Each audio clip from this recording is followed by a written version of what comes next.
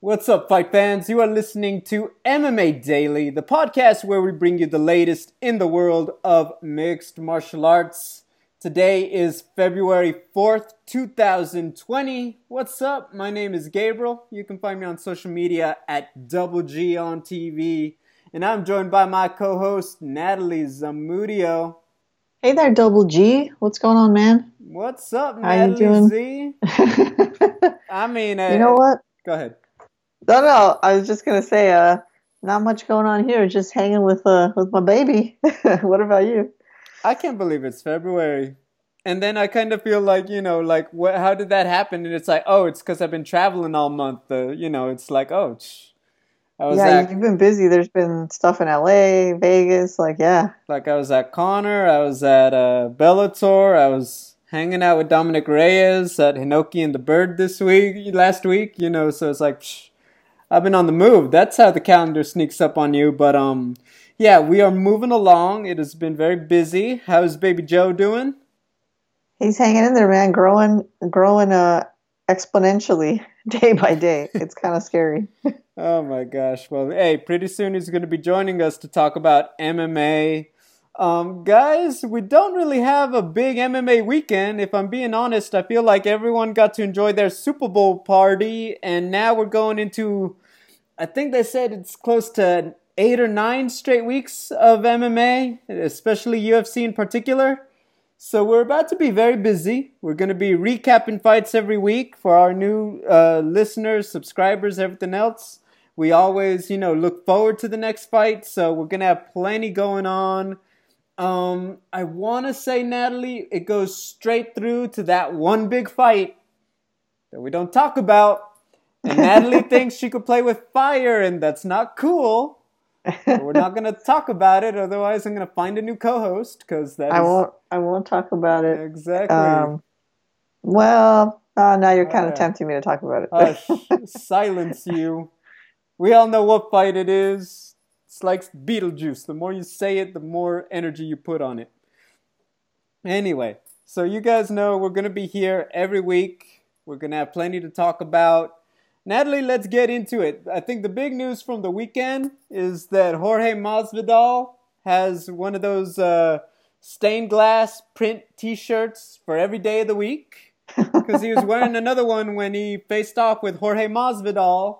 And it prompted Dana White to go out there on Super Bowl Media Week and say that is the plan. Jorge versus Kamaru, UFC Welterweight Championship, International Fight Week. Let's start from the top because we don't have a lot going on. What did you think about their little altercation? It was kind of funny because it's like classic, like, what are you going to do? What are you going to do about it? Well, you're just standing there and you're just standing there. And that's what they were just going back and forth, daring the other one to make a move forward. And then as they're daring each other to step forward, they're both like casually moving backwards or letting someone push them backwards. And so neither of them want to fight. I don't doubt that, if someone actually threw a punch, I don't doubt the other one would get into it and throw down as well. But they're too smart, especially Masvidal on the train he's riding. He's not going to jeopardize anything. They got the footage that they needed. I'm not saying it was staged. It was real. The animosity looks super real. But, they also in the back of their minds knew that they were helping to build the fight. So it was dangerous, but not really dangerous. I'm going to do a public service announcement. Because if you are a, quote, casual fan, I think every casual knows that if anything, you don't want to sound like a casual. You may be the new kid, but you don't want to sound new.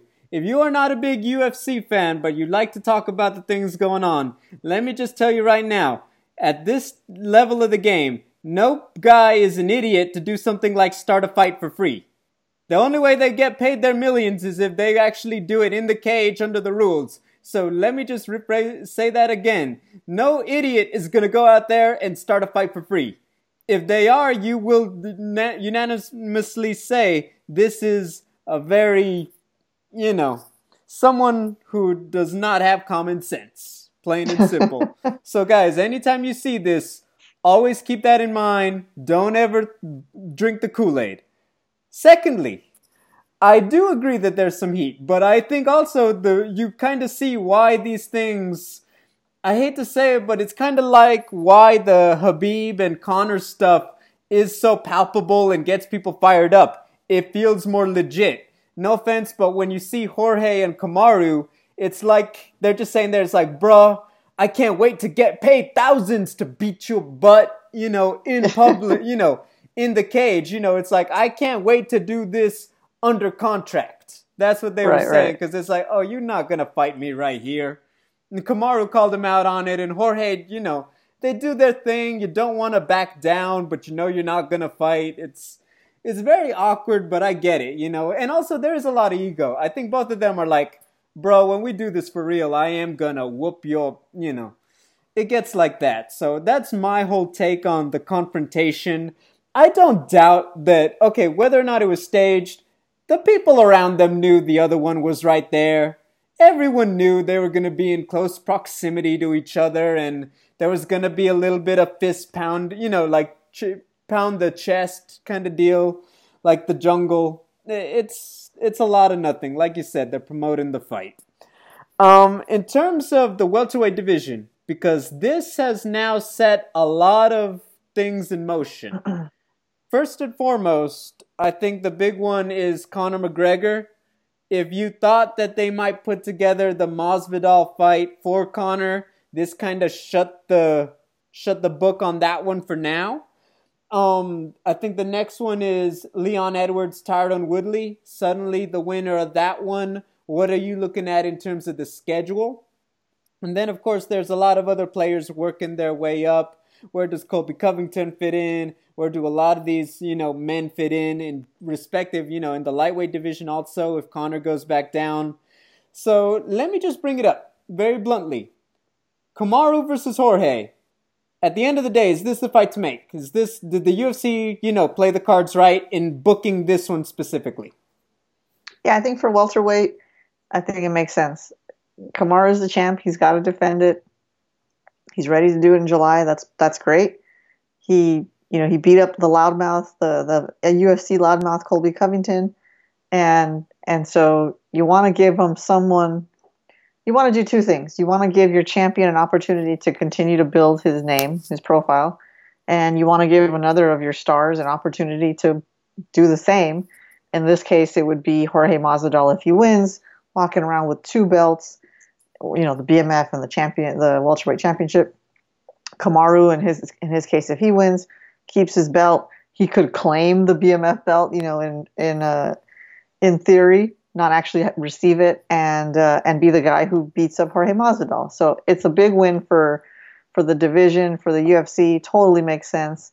And now that they got some beef and it's on video, it's just helping everyone's case. For me, I completely agree with you in the welterweight division. I think the thing about it, like everyone, you got to look at it from the UFC perspective and look at just where all the players involved. The fight with Khabib and Tony is hands down the biggest fight on the calendar. Bigger than, I'll say it, even if you made Conor versus Jorge, I think that the hype for Khabib and Tony is bigger. That's how important that fight is, in my opinion. That being said, I think that it's very clear that the UFC, Justin Gaethje said it, and I brought it up, I think, a week or 2 weeks ago. Even Dana White has bosses, and they want him to make the rematch with Conor and Khabib if possible. It's just so much money on the table. If they can make it happen, they absolutely want it for a lot of obvious reasons. Millions and millions of, dollars in the bank reasons. If Conor, win or lose, Conor could always say, hey, well, I'm going back up to 170 where I don't cut weight and I feel this and I feel that and Jorge Masvidal's right there or Kamaru Usman's right there. That is always going to be there. Honestly, that is always going to be there. But you literally got what you wanted. He is coming off a victory. He's coming off a hyped contender. Everyone knows Donald Cowboy Cerrone is very exciting. Very bluntly, on paper, he got the victory he needed.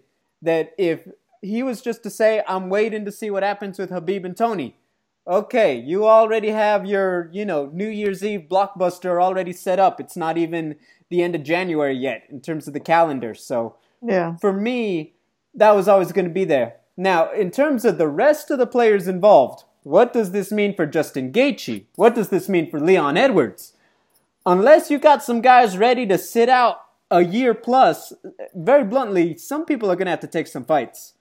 I think that if you're Justin Gaethje, I'm going to say right now, I think that they are hoping that they can make a Poirier rematch in Brooklyn on the undercard, just in case any. Nope. I mean, I didn't say it. I didn't say it. It's too easy. Yeah, I didn't even. Y'all know I what I wasn't mean. even gonna stop you. Y'all know what I mean. The fact is, they may book that fight for that reason. Let's say that. I feel like that's what's UFC's angle, because otherwise you're looking at close to over a year. Assuming Khabib, let's say Khabib were to beat Tony first round, no damage. I don't see him fighting in September. Quick turnaround after Ramadan. I really feel like it would be either November MSG, big arena, or a stacked mega card New Year's Eve. I don't see him fighting back in the summertime after all that prep for a guy like Tony. I just don't. So, what does that mean for a guy like Justin Gaethje? I mean, now you have that question. Now you look at Leon Edwards or Tyron Woodley at welterweight. One of those guys got to take another fight also. Otherwise, because I don't see the Kamaru and Jorge winner fighting any sooner than December if they were to fight in July. Yeah. I think that's it. I think people are just gonna have to, if you want to keep money rolling in, keep your name out there, keep keep the reps going, so you don't get stale. You just gotta have to fight whoever. It might mean looking down the rankings, a spot or two for Gaethje, if unless they do make the Poirier, or on the other side the same thing. But it is what it is, man. That's just how it goes. You got a lot of big names at the top, a lot of big names in these two divisions right now. I would say this is a product, especially if you're Jorge Masvidal, of the work you put in last year. You have made it so there's too much money on the table for the UFC to ignore. And I think that is a very, very big thing and very real just possibility. So yeah, in terms of the fight itself, I mean, this really is number one versus number two for me. I think that Jorge fought a lot of top guys. Remember, Darren Till was coming off a title shot. There was a lot of hype around Nate Diaz and Ben Askren. I mean, everyone saw that fight as a title eliminator, for crying out loud, back in July. Yeah. So this is real, it's very hype.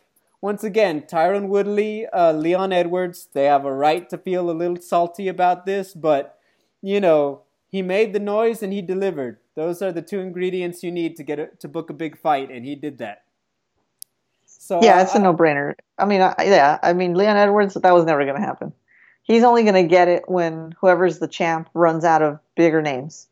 And then for Tyron, he is a big name. He's exciting to watch, but also, like, he got owned over 5 rounds. And so it's not a fight people are clamoring to see again. If it was like a quick knockout, you could say, all right, there's an opportunity for redemption. But just getting owned the way he was, nah. I mean, we'll discuss that more closer to March, because I feel like we already want to jump in and break it down. There's still roughly a little more than a month, I think, before that fight. But no, it's certainly. I thought that one was March 21st. Am I getting it mixed up with another one? I'm not sure. Sorry, you cut out a little bit there, so I think I might have missed a little bit of. With the Edwards Woodley fight, it's like we still got more than a month before that one, right?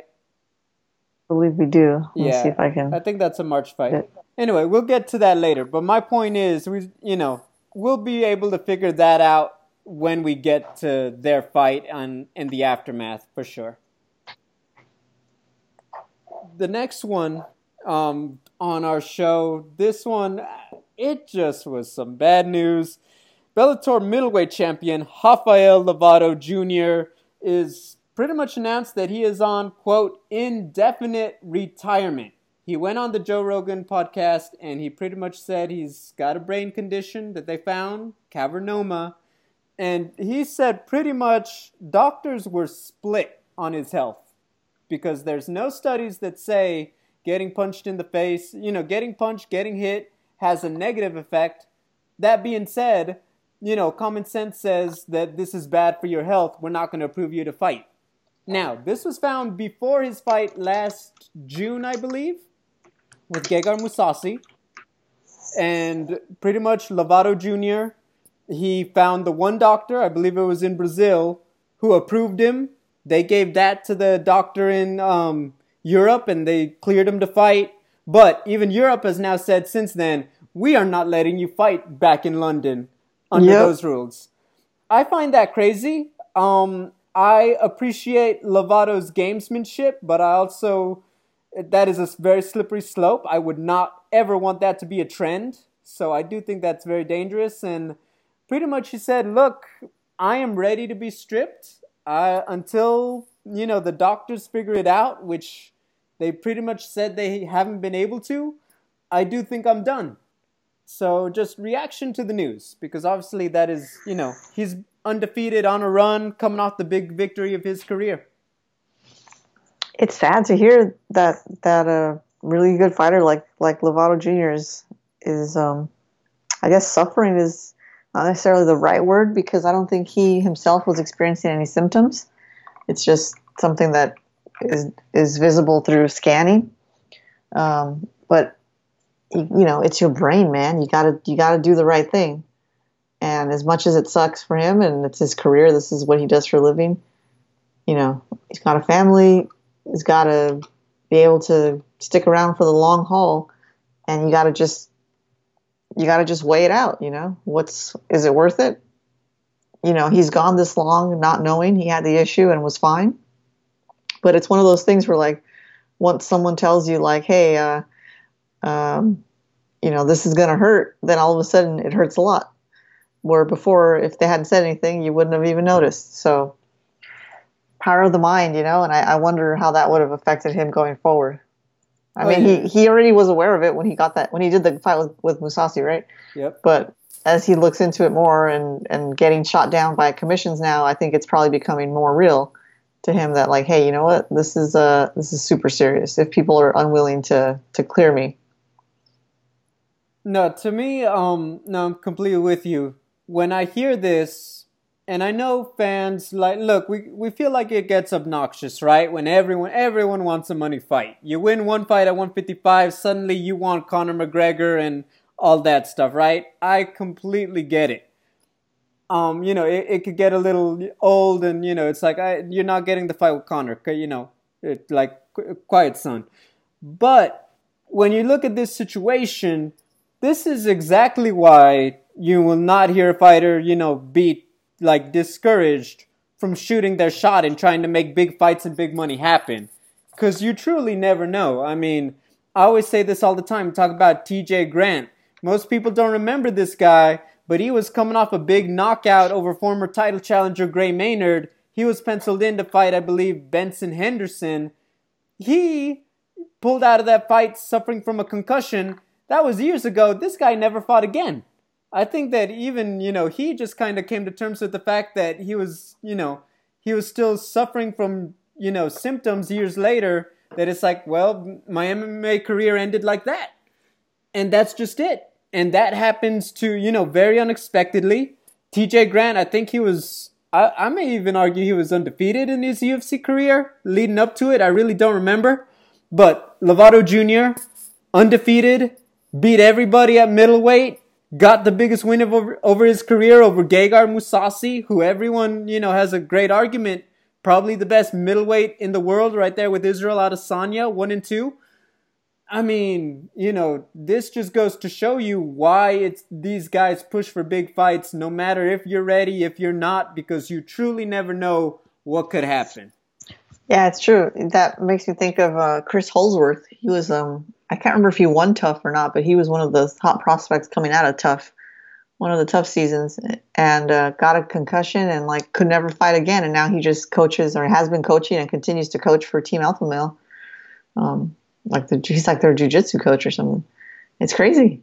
That kind of stuff happens, and it's like, how can one dude get hit a million times and nothing go wrong, and another dude gets what you wouldn't consider something as serious, and he's out for the count. So yeah, man, the sport's crazy. The human body's unpredictable, and it's a hard pill to swallow. But you got to do what's best for your longevity. And I will say, because at least from what I've read and what I've heard from Rafael himself, it sounds almost similar to the Dan Hardy situation. If you remember, they were just like, well, we don't think you can fight, but health-wise, it's like, technically, I feel like I should be able to. It almost seems precautionary. Now, precautions are there for a reason, and when you're talking combat sports, it is better to have them than to not, plain and simple.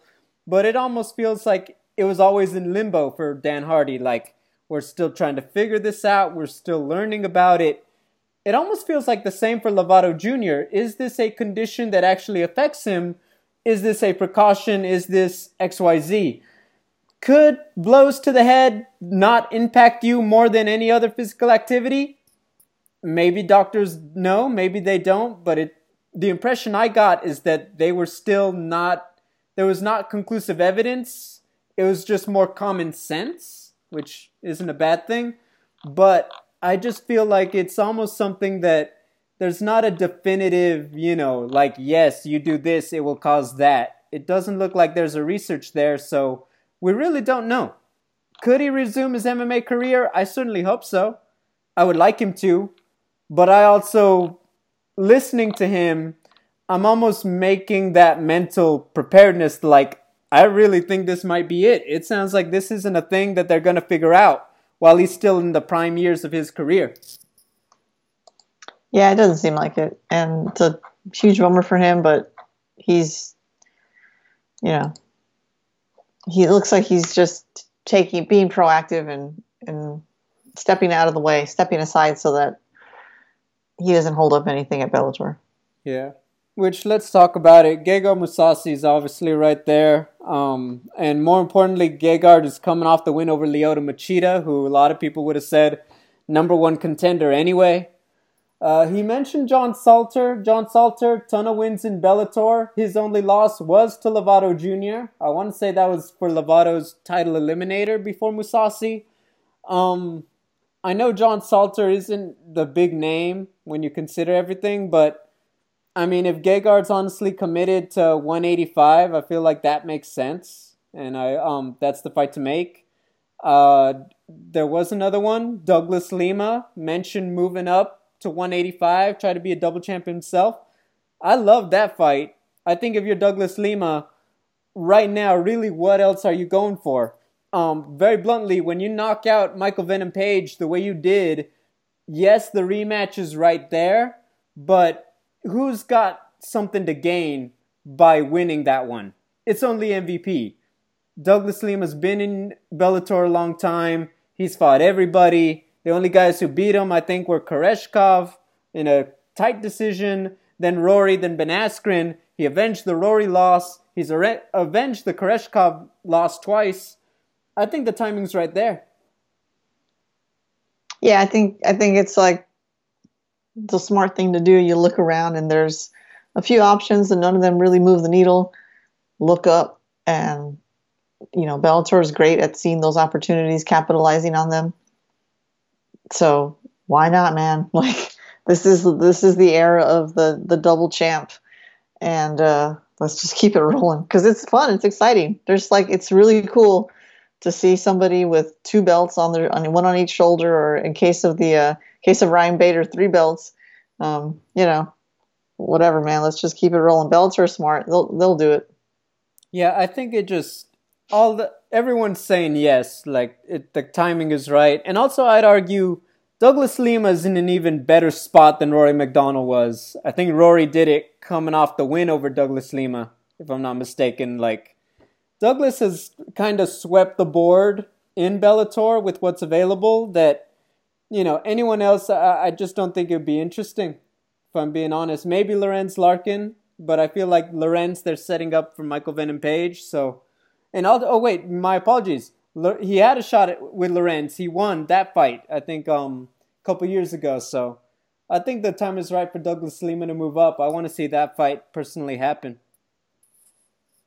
Moving on. Well, Natalie, do you have anything else to discuss from our week without MMA? Do you want to talk about Stephen A. Smith? Do you want to talk about, how about them Kansas City Chiefs?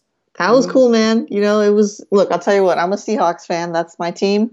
And so I was bummed that they lost. And being from LA, I never root for San Francisco, always root against them. So I was not rooting for the 49ers. However, they have Richard Sherman, who used to be on the Seattle Seahawks. And he was with them when they won the Super Bowl. Excuse me. So I was a little conflicted, but I ended up picking KC and not rooting too hard because really I don't have a dog in the fight there. What I was rooting for, as you might guess, and this isn't always the case, but I was quite excited. J-Lo, Shakira, halftime show. I mean, I think they killed it. It was freaking ridiculously good. And, you know, there's always going to be haters, but that's just no matter what. So I don't know if you got a chance to see it. I'm going to go ahead and assume you did. Of course everyone saw it. Oh, no, wait, I did. I think you tweeted or something, right? Yes. I can't remember what you put up. I mean, I said I forgot everything that happened after Shakira and J-Lo, if I'm being honest. That's right. No, but that Kansas City defense, everything. I mean, their fourth quarter was hot, almost as hot as Shakira and J-Lo. Austin Mahone, my boy, congratulations, young man. That is awesome. Andy Reid, congratulations, coach. I mean, that was good. That was good fun. Stephen A. Smith had good stuff to say about it. He said some other stuff last week. Do you remember? Oh, maybe. I heard a thing or two. I might know the guy he's talking about. I mean, for the record, I read that. I mean, I feel like Stephen A. was trying to say, I think he was trying to be off the cuff. I think part of him was trying to be Stephen A. with the UFC guys, but all this Stephen A. versus Joe Rogan versus, it's like, oh my gosh, guys, you think that that's bad. He has probably insulted half of the NBA teams in his career, including his favorite. So guys, it's what he does. Don't get mad. You know, it is what he does, absolutely. But because he is this entity in like the big sport world, and MMA, even though, you know, UFC is growing crazy, I think to fans it's still like the little secret, you know, that isn't mainstream yet. Even though I think it's definitely getting there. Fans are protective. They're protective. Yeah. When someone you would consider like an outsider to the sport comes in and not only criticizes like an MMA legend like Cowboy Cerrone, but does it in a really loud, arrogant tone. I think the tone is more grating than the message. People are going to get irked. They're going to get hot around the collar, and you could see it live. You could see Joe Rogan looking at him like, "What are you saying, man?" And it's also to do with, you know, Cerrone being so well respected. Like if it had been Colby Covington, I don't think you would have had as many people jump into the defense. But, you know, if you take away all the glitter and the gloss that Stephen A., you know, showers himself in, the message isn't like crazy off. You know, he maybe didn't understand really what happened, but I do understand why he could think it was quitting. You know, it's just a different sport, a sport that he's not used to. But you know, Cerrone got blitzed, and his brain couldn't catch up with, you know, the computer couldn't process fast enough to respond to Conor's speed and varied attack. So it wasn't quitting, but it was just the computer. He just wasn't warmed up enough to respond properly. So, look, man, Stephen A. Smith ruffles feathers everywhere he goes. Like you said, it's not the first time he's attacked an athlete. So, yeah, we could probably cool off a little bit and just know that if you don't want to hear what he has to say, then just look the other way. I mean, I would remind people, you know, in his defense, not that he needs me to do it, I think everyone everywhere expected a little more from Cowboy last month. Sure. I don't think that's a incorrect response. I think, like you said, the language was probably the big key there. But once again, it's Stephen A, guys. Relax. It does not, does not need a full feature on several news sites like I saw. And I was like, I know we don't got UFC, but news can't be that slow. We can't have a Throwback Thursday talking about some old MMA. I think that could be just as all right. Yeah, and you like just by and it's because he's a big name that everyone starts talking about him and making the headlines. And then Nate and Connor, I'm like, really now? Yeah, man, and it's like, you know what? Like you're just it's like how do I say this? You're giving attention to somebody that if you just ignore it might go away, but if you keep feeding it, then he's just going to keep giving his opinion, right? Because whether you hate it or not, or whether he cares that you hate his opinion or not, you're giving him attention. He's getting eyeballs. His name is getting out there in a different sport. Like, this is exactly what he wanted, subconsciously or consciously. No, it's very true. But no, I mean, let's see. I think he'll have something to say. First Take is still running, so I'm sure he'll be back on Monday to talk about our next event. This Saturday, MMA is back with 2 title fights. UFC 247 from Houston, Texas. We'll be watching here from California, but I'm still very excited about the action. So, Natalie, let's start from the bottom up, working toward our main event. Let's talk about some marquee action in the heavyweight division. Derek Lewis taking on Ilir Latifi. Ilir's making his heavyweight debut. He's been in the UFC a minute. Obviously, everyone knows Derek Lewis, top-ranked contender. Certainly, still a top 5 guy. He was coming off the win over Marcin Tybura, I think at the BMF card in November, if I'm not mistaken. So this is a very big fight for Ilir, a very big chance to step up. What are your thoughts on the fight? This is interesting because Derek Lewis is fan favorite, obviously. As Joe Rogan likes to say, best Instagram in town. But he's so unpredictable, and not necessarily his fighting style, but like the version of Derek Lewis that you're going to get is what's unpredictable. Sometimes he's in terrible shape and he still manages to win. Sometimes, he's in okay shape and it's kind of a lackluster performance. So I have no idea what state he's in now. I think the last fight he had, he was looking pretty fit. So that's good news. He had back issues and other health problems that sort of slowed him down, I think, in general. But this is interesting because when you're the bigger name and you've headlined, non-pay-per-view cards like Derek Lewis has. Actually, he did headline a pay-per-view card, right? Daniel Cormier. Yep. Then, I think the pressure's a little bit on to show it's always like when someone's moving up into your weight class, right? You want to shut them down and say, like, hey, this is you don't belong here. You're not good enough to face someone like me. So is Derek Lewis going to feel that pressure? Ilir Latifi has something to prove. What I don't want to see is if Latifi doesn't find success at that division, I don't want to see him just running back down to light heavyweight. I don't like it when these fighters move up, lose, and then instead of trying to figure out how to get better at that weight class, they just run back down to the lower one. You see it with, I don't know, I feel like I see it a lot with Pettis. It bothers me, it concerns me. That's a topic for a different conversation. Anyway, yeah, man. So Derek Lewis, it's kind of hit or miss, but when he's on, it's fun. And so hopefully we get some kind of cool knockout and some great Joe Rogan interview time. Yeah, I want to correct myself. His last fight was Blagoy Ivanov. My bad. Yes. Yeah, it's because they played the free fight on YouTube, and I think it's the Tybura fight. That's why I mixed it up because they both went decision. When it comes to Derek, obviously, yeah, I think it's really, you look at what he's done on paper. He knocked out Volkov, but everyone remembers that was kind of the Hail Mary in 10 seconds.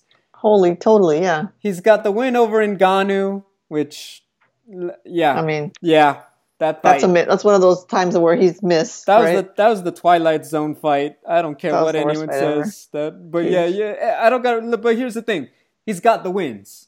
They are officially a W. A win's a win. He didn't break no rules. So this is a guy with a lot of ability. And I think everyone knows that. Everyone, is very entertained by what he has to say. He speaks his mind. He knows how to have fun with this job, certainly. I think with Ilir Latifi, what a lot of people are forgetting that I want to say he was a guy who used to help Alexander Gustafsson with his wrestling. I think that's why he made his UFC debut, is because Gus couldn't fight and they were already in Sweden. So he kind of stepped up so late, but he got the fight with Gegard Mousasi. So this is a guy with a lot of ability. He's fought a lot of big names. He is coming off back-to-back losses. Now, he's a very big guy. I'll say it. He's kind of built like Daniel Cormier. He's not a very tall, light heavyweight. He's kind of built more broad. But will that help him at heavyweight? I think the biggest thing is he going to change up his style? I think that if you are moving up to heavyweight and you've been a guy who can make 205, it's most likely because you're expecting to be a more lean guy. You're not expecting to hit 265. I expect him to hang around, probably around Fedor weight, about 240 ish, and be the smaller, faster guy. I expect that to be his strategy. That being said, Derek Lewis, he's not that tall.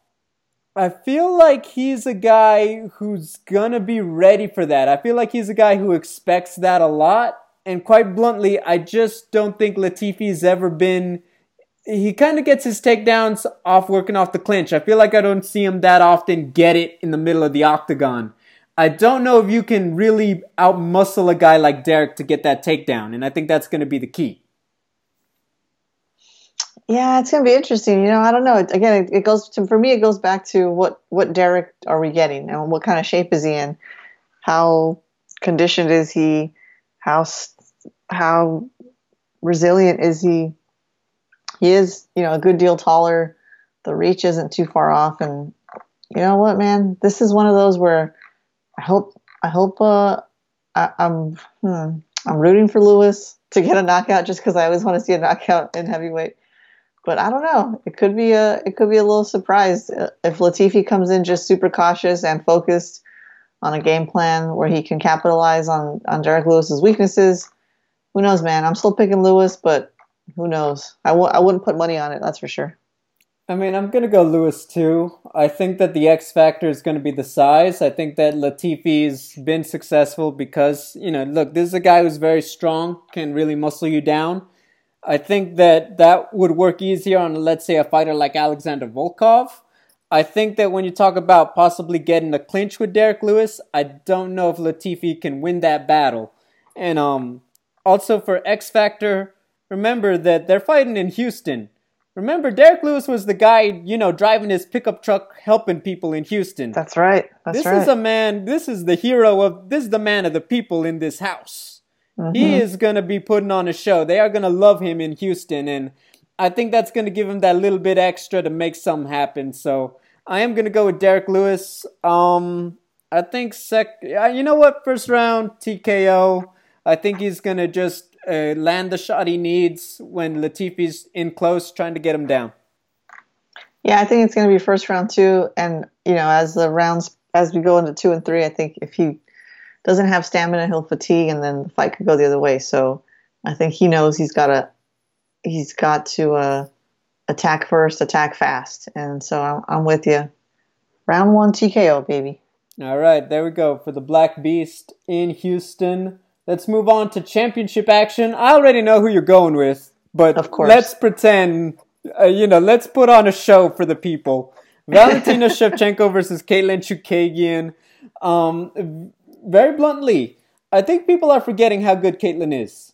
She is taller. She's got a little more reach. She is very capable. She's got a great gas tank.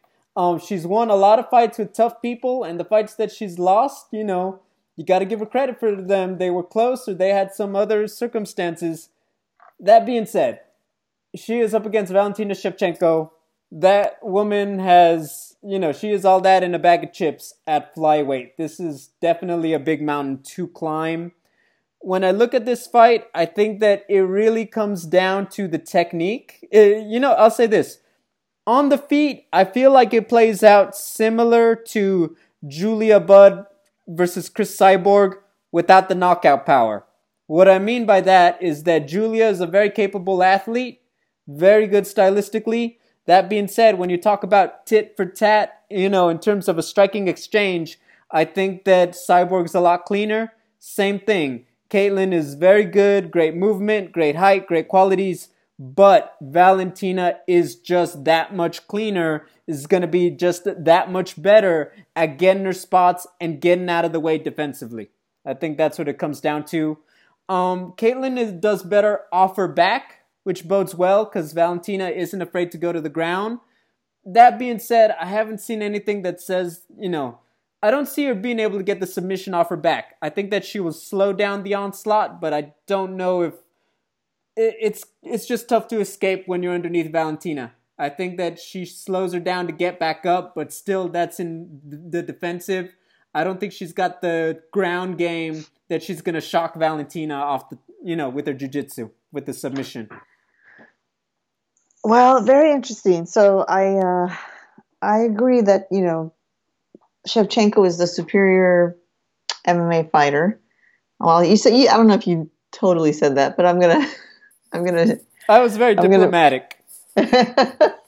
You were, yes, of course. So I'm gonna say personally, I feel that Shevchenko is a better fighter, better all-around MMA fighter. However, yeah, what you pointed out at the beginning is correct. Don't sleep on Katlyn Chookagian. Her striking is excellent. She has very clean technique, that really long range with her arms and her legs that she keeps. That she's very good at keeping the distance. Her footwork is incredible. She always circles out as opposed to just moving backwards, which, every time I watch fights, I shout at the TV, like, why don't they circle out instead of just moving back? Easier said than done, of course, but she's very good at it. She's a good counter striker. Fast hands, good head movement, good waist movement too, moving at the waist to slip punches. All that is excellent. The thing that worries me more is the length on her. She's 5'9", Shevchenko's 5'5", but as far as reach, at least on paper, it's only like half an inch off, with Caitlyn having the advantage. It doesn't look that way though when you see Chookagian fight. She just looks so long and rangy, kind of like a Nate Diaz. And the other sort of like possible hang up here for Shevchenko, who does have an amazing ground game, we've seen it, is that Chookagian trains under John Danaher, who's like one of the great jiu-jitsu coaches of the current era. So I don't know how far along she is as far as her skills compared to someone else you would consider a great MMA jiu-jitsu ace. Like, if you were to line her up against like Damian I don't know. Maia. That's exactly what I was thinking. Is like if you ask Damian, say how good is she compared to Damian Maia? I have no idea, but probably not that good. But still, irrespectively, most people aren't. Correct, right? So it's like, okay, well, where do Shevchenko and Chookagian fall in line after Damian Maia? Like, where would you rank them, and how close are they to each other? I actually don't know. This is a tough one, right? Because we think of both of them as strikers, but John Danaher is no joke. What's interesting too about Shevchenko is you always see her in the hype videos, countdowns embedded. She's training with Pavel, always under Pavel's guidance, and it's striking. She's kicking trees, she's kicking pads, she's doing the dance with her sister. And then you see her fight, and she has this amazing takedown defense, amazing wrestling, jiu-jitsu, and it's like, who's her coach? Who's teaching her all these things? I have no idea. But she's just amazing. So I don't know, man. If the red hair hopefully doesn't jinx her, that's a concern of mine, that like the red hair, like Samson when he lost his hair, is going to somehow like curse her. So irrationally, that's something I'm actually worried about. But I think it's going to be a good fight. I think Chookagian is going to show up. Hopefully she doesn't. Shevchenko's a counter striker. So there's always that, where Shevchenko's kind of waiting for you to act first, and then she blitzes you. But I hope Chookagian brings it to her, takes it to her, because I want to see a good fight. I want to see a good back and forth. I think Shevchenko's going to come out on top, of course. But what I want to see is a good fight. I don't want to see what happened with Liz Carmouche, and Shevchenko does this a lot. She just fights almost too smart. She's not going to put herself in harm's way if someone's threatening with something that maybe though she's great at, she's not amazing at. So here we have two strikers. Hopefully we see something more like we saw with Joanna Jędrzejczyk. And that's my rant. No, I think it's a very fair one. I think that yeah, it really comes down to, and I think you're going to see it. I mean, I wish there was a clear way to put it, but you're going to see who is better at outmaneuvering the other. That's what both of these women do. Is, you get in, you get out, you're able to land with volume. I think that the biggest thing is Shevchenko kind of does it landing more shots, just very bluntly when you tally up the final card. Caitlin, I think the reason people get on her case a lot is maybe it doesn't seem like she's landing as much. And for, respectively, I don't think the output is as high as Shevchenko. But look, she gets it done. And, that's kind of saying it's like, I know everyone wants to put it, but it's almost like apples to oranges. You fight for the fight that you have in front of you. It's not supposed to be like, well, her stats are compared to my stats and blah, blah, blah. So I would put that in mind, but on paper, this is Valentina Shevchenko. I think you're very right to give all credit that she figures it out. And when you have someone like that, yes, there is the potential to just dominate it and run away with this one. Caitlin's very tough. I do think Caitlin represents the last stand of the flyweights before Valentina starts thinking about people in other weight classes. So this is still a big one. But I do think it's still Valentina's to lose. You know what? I'm going to roll the dice. I'm going to go 5th round, unanimous decision. Valentina Shevchenko. Yeah, I have the same prediction because Shevchenko is cautious, intelligent fighter. She knocked Jessica Eye to the moon and back, but that's because she saw the opening. She tested it out with body kicks. It was there. Boom. She didn't feel threatened. That's not the case with actually most of her other opponents. In fact, she's only finished a few, right? Yeah, correct. Cachoeira and Juliana Pena and maybe some other one that I can't recall. Mm-hmm. So I think this is going the distance as well. She never gets tired. She has excellent conditioning. So in what I saw of Katlyn Chookagian, her pace, her output seems to taper off just a little bit at the 3rd round. So we'll see how she does with the 2 extra rounds. And she gets a little predictable at that point. By round 3, I've learned her dance. So obviously that's something that she'll have to, that I'm sure she's aware of and will be mindful of. But yeah, Shevchenko takes it to unanimous decision. I think she'll probably attack Caitlin's legs, start kicking the legs, but she should watch out for counter punches to the face. That's probably something we'll see early on, and then the rest, I don't know, man. I don't know how it's gonna go. I mean, that's why we watch the fights, right? No. I mean, there you go. No, I mean, I have a lot of high hopes for Chookagian. I think that it's a very good fight. Very simple, very bluntly. Let's talk about the piece de resistance. Jon Jones versus Dominick Reyes. I want to preface this. Ever since the Volkanovski upset on Max Holloway, I do feel a little more upset-minded. I really do think that Dominick Reyes has the goods to get the job done. That being said, Jon Jones is kind of that guy. The best Jon Jones beats the best most people, any given night, if it comes down to that. I think that for Dominick Reyes, his biggest advantages are that he's very young. I do expect him to take a lot of risks out there. I do honestly think that Dominick Reyes has watched the fights with Anthony Smith and Thiago Santos, and he sees what worked, he sees what didn't, he sees what he wants to be able to do, what he wants to try to do. And I say this all the time. Unless you catch him early with something, which is what everyone would love to do, right? You're throwing hands. The point is to connect. If you're talking about a 5-round fight, I think most people got to understand, you're probably going to have to take some shots getting into Jon's range. What helps Dominick Reyes is he can get a lot closer a lot quicker because he's a tall, long guy himself.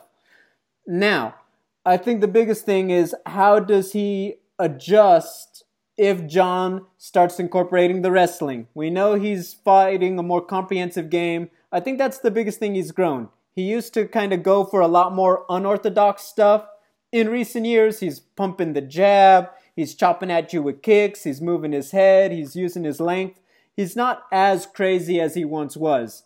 And, you're fighting tough guys like Anthony Smith, Santos, Gustafsson. That's part of the game. But I do think that when, let's say, he's losing, the striking exchanges, can Dominic Reyes defend the takedowns? Can he defend a guy in Jon Jones who's probably going to still try to chop away at him and work the takedowns, really mix up his entire game? I really don't know. That's obviously why Jon Jones is the big favorite. But I do think that Dominic has shown us a very well-rounded game that it's just about, is he actually going to be able to defend those takedowns? Is he going to be able to get out of the tough spots? Because Jon isn't known for being a home run hitter. This could very well go the distance again. And I think that's the biggest thing is if he can get out of those spots, if he can find the ones he needs. Because otherwise, we know Jon Jones can take you apart for 25 minutes.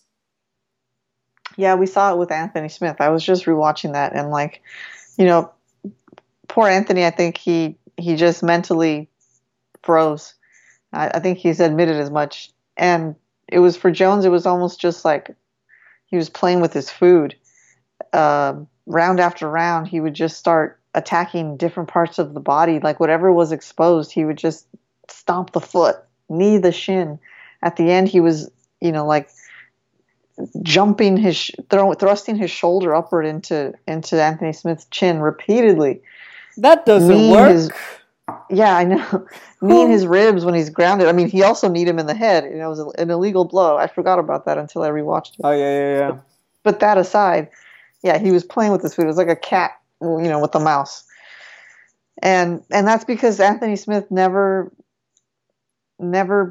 got his scared respect. Him. Yeah. Yeah, he never got his respect. Never scared him. He never pushed forward. He never moved, made the first move. He always was waiting, watching, frozen. And Jones just was kind of just like, all right, if you're not going to do anything, I'll do this. I'll do that. I'll keep doing this. I'll elbow you in the face. I'll spin. It was like he was just practicing. It was like, when you're in Street Fighter or Soul Calibur and you're in like the practice mode and you just like try all your moves and, or sometimes when I used to do this as a kid, I would play like a 2-player game, but only control one remote. And then just like beat the crap out of the other opponent, right? The other character would just stand there. That's kind of what it felt like. So what I'm getting at is, and let me just quickly touch on the Thiago Santos fight, which is the counter to the Anthony Smith performance. Thiago Santos was a beast. He was injured. We know he injured his knees, and he didn't stop. He kept attacking. I think he won the fight, and that's what you need. So what Dominic Reyes needs is confidence. He needs to push forward, and he needs to not be intimidated or overwhelmed by being in the cage with Jon Jones or being on a pay-per-view headliner or fighting for the belt. Like, you just go in there and try to kill, in quotation marks, kill your opponent. That's what Thiago Santos did, and to me, that's the key for Dominic Reyes. He has the skills to do it. He has the height, not quite the reach, but he can. He has the skills to get inside, to use his hands and feet how he needs to. It's just mental more than anything. So I have my notion of how things will shake out, but I don't want to jump into it until I hear unless you have more to say. I mean, all I have to say is, little me should have been hanging out and playing video games with little Natalie, because, I would have totally picked up the other controller and hung out with you, Natalie. No. I'm sorry I wasn't there. That makes it sound like I didn't have anyone to play with. Which, yes, I suppose. I would have been there for you, dude. Thank you, Double G. Thank you. No. I did. I had people to play with, but sometimes you just feel like being a cheater, and that was when I would get into cheat mode. and just try to beat up the other character. So, but I Whatever, appreciate it. Thank you. Yes. whatever you Now I say, have my man. son, so he'll be forced to play with me. Whatever you say, man. Yeah, I know. It's too late. Now everybody knows Nice. I was a It's sad okay. child, a lonely child. It's okay. I'm an only child. There were a lot of one-player video games, in my life. I never got good at it. That's why I'm not gonna lie. I've tried a little bit of the online thing, like as a teenager. I never got into it. Hang out, play Halo online with people. Eh, not never was my thing, if I'm being honest. But that's a story for another day. Yeah. Anyway, to go back to the John Jones, Dominic Reyes, obviously what you guys tune in for. I mean, yeah, I'm with you there. I think that every time I see it, I think what it really comes down to, similar to the Volkanovski fight, either Jones will have an answer or he won't. And I think for Volkanovski, it was the leg kicks, it was the pressure. I think for Dominic Reyes, I think it's going to be the mixing it up. I think that he understands, after seeing it so many times, what you have to do to consistently fight the range of John Jones. I think that either he will or he won't, and I think that his X factor pushed the wrestling. I think very bluntly, not enough guys have really tried to take him down in a while. I do think that Dominic should take some risks to try to get in there and make that happen. I do think that that's going to be the thing that if John is going to have an answer for it, he will. If not, suddenly this really opens the door for Dominic Reyes. But if he cannot get to that second step, then I do think it becomes more of a kickboxing battle. Like I said, it's hard to predict anyone. When you have a guy like Jones, GSP, Demetrius Johnson, it's kind of like, man, it's hard to say this is going to be the night that it crumbles. I'll say that. Once again, Dominic Reyes is dangerous. I just can't pick against John Jones, man. You kind of believe in his ability to figure it out in there, even if he's not winning. I'm going to go decision. You know what? No. Third round submission. I think similar to the Gustafsson fight. Break him down. Oh. He's going to get on top, and he's going to set up something over time. Okay. So I agree with you that John Jones, man, if anyone's going to figure out a puzzle in the cage, it's him, right? He's so crafty, creative. He's kind of a nasty fighter too, like what I was talking about earlier, where he attacks any part of your body that's open in ways that other fighters don't. He was stomping the heck out of Anthony Smith's feet. I felt so bad for him. Things that maybe people will do once or twice, but John does it like almost maliciously. And I'm not saying that as a knock. It's just what I observed. Those are his fight qualities in the cage, and that's gotten him where he is. So all that in mind, I do, and maybe this is more of just a wishful thinking, but I'm gonna go with Dominic Reyes on this one. I think he's gonna pull the upset. And I was actually on the same page with you as far as the round goes. I was thinking third round. I was thinking third round TKO for Dominic Reyes. We'll see. But that's what I'm going with. You think he's just going to break him down and that's where he pieces him up for the finish? I think so. I think he's going to find a shot. It's probably going to be a head kick, but it could be a shot, something like, not quite like the Weidman punch, because John Jones he's got, better eyes and he takes a punch better than Chris Weidman, unfortunately, these days. But it'll be something kind of sneaky like that, where in that instance, Reyes was like moving back and punching forward at the same time against the cage. He has that kind of ability. Not a lot of fighters have that. So it's going to be something unexpected, but I'm thinking more likely a head kick. And yeah, once he stuns him, he'll go in for the kill, and I think he can finish him in round 3. Upset the world, man. Oh boy, Natalie's gambling. I am gambling, but not with real money. she's looking to get Baby Joe college tuition, right. paid before the 1 year mark, before the 6 months. Okay, I'm with it. All right, well, guys, there you have it. We are split. Natalie's going Reyes. I got Jones. We have Shevchenko. We both have Derek Lewis. So we will obviously be breaking down all of that action next week, which also will have another fight night. This one, Rio Rancho, New Mexico. Very important fight for the winner of this one. Corey Anderson versus Jan Blachowicz. They've fought before. Both of them are coming off great fights and great wins at light heavyweight. I'll say this, Natalie. I can see John fighting the winner of this one to close out the year. I think that he might get one more in. I do think we are setting up some kind of inevitable clash, whether it be Stipe, whether it be Adesanya. I've told everybody I'm leaning toward the Adesanya fight happening, but these two fights, Dominic Reyes and then the winner of Anderson Blachowicz, these are him sweeping the board. Adesanya beats Romero, beats Costa. See where Jared Cannonier falls in there. Suddenly we have a super fight in 2021. Light heavyweight. I do think, pop the cherry on Raiders Stadium for the UFC. I do see that happening. So next week is a very critical one, I think, for the future of the light heavyweight division. Or it could be very meaningless if Dominic Reyes does do what you say and shocks all of us, and we're talking about it on Monday. So very exciting, to say the least. Yeah, I agree. If John Jones wins, that is the path for him, and 2021 is going to be Izzy. I don't think it'll be Stipe, but we'll see, man. We'll see what happens on Saturday. Oh, here we go. All right, guys. Thank you for listening. Remember, you can find me anytime at Double G on TV. Natalie, where can people find you? I'm on the Twitter machine at Natalie Zamudio _ and on Instagram at Zamudio Rama. Awesome. Guys, have a great one. We'll be back next week.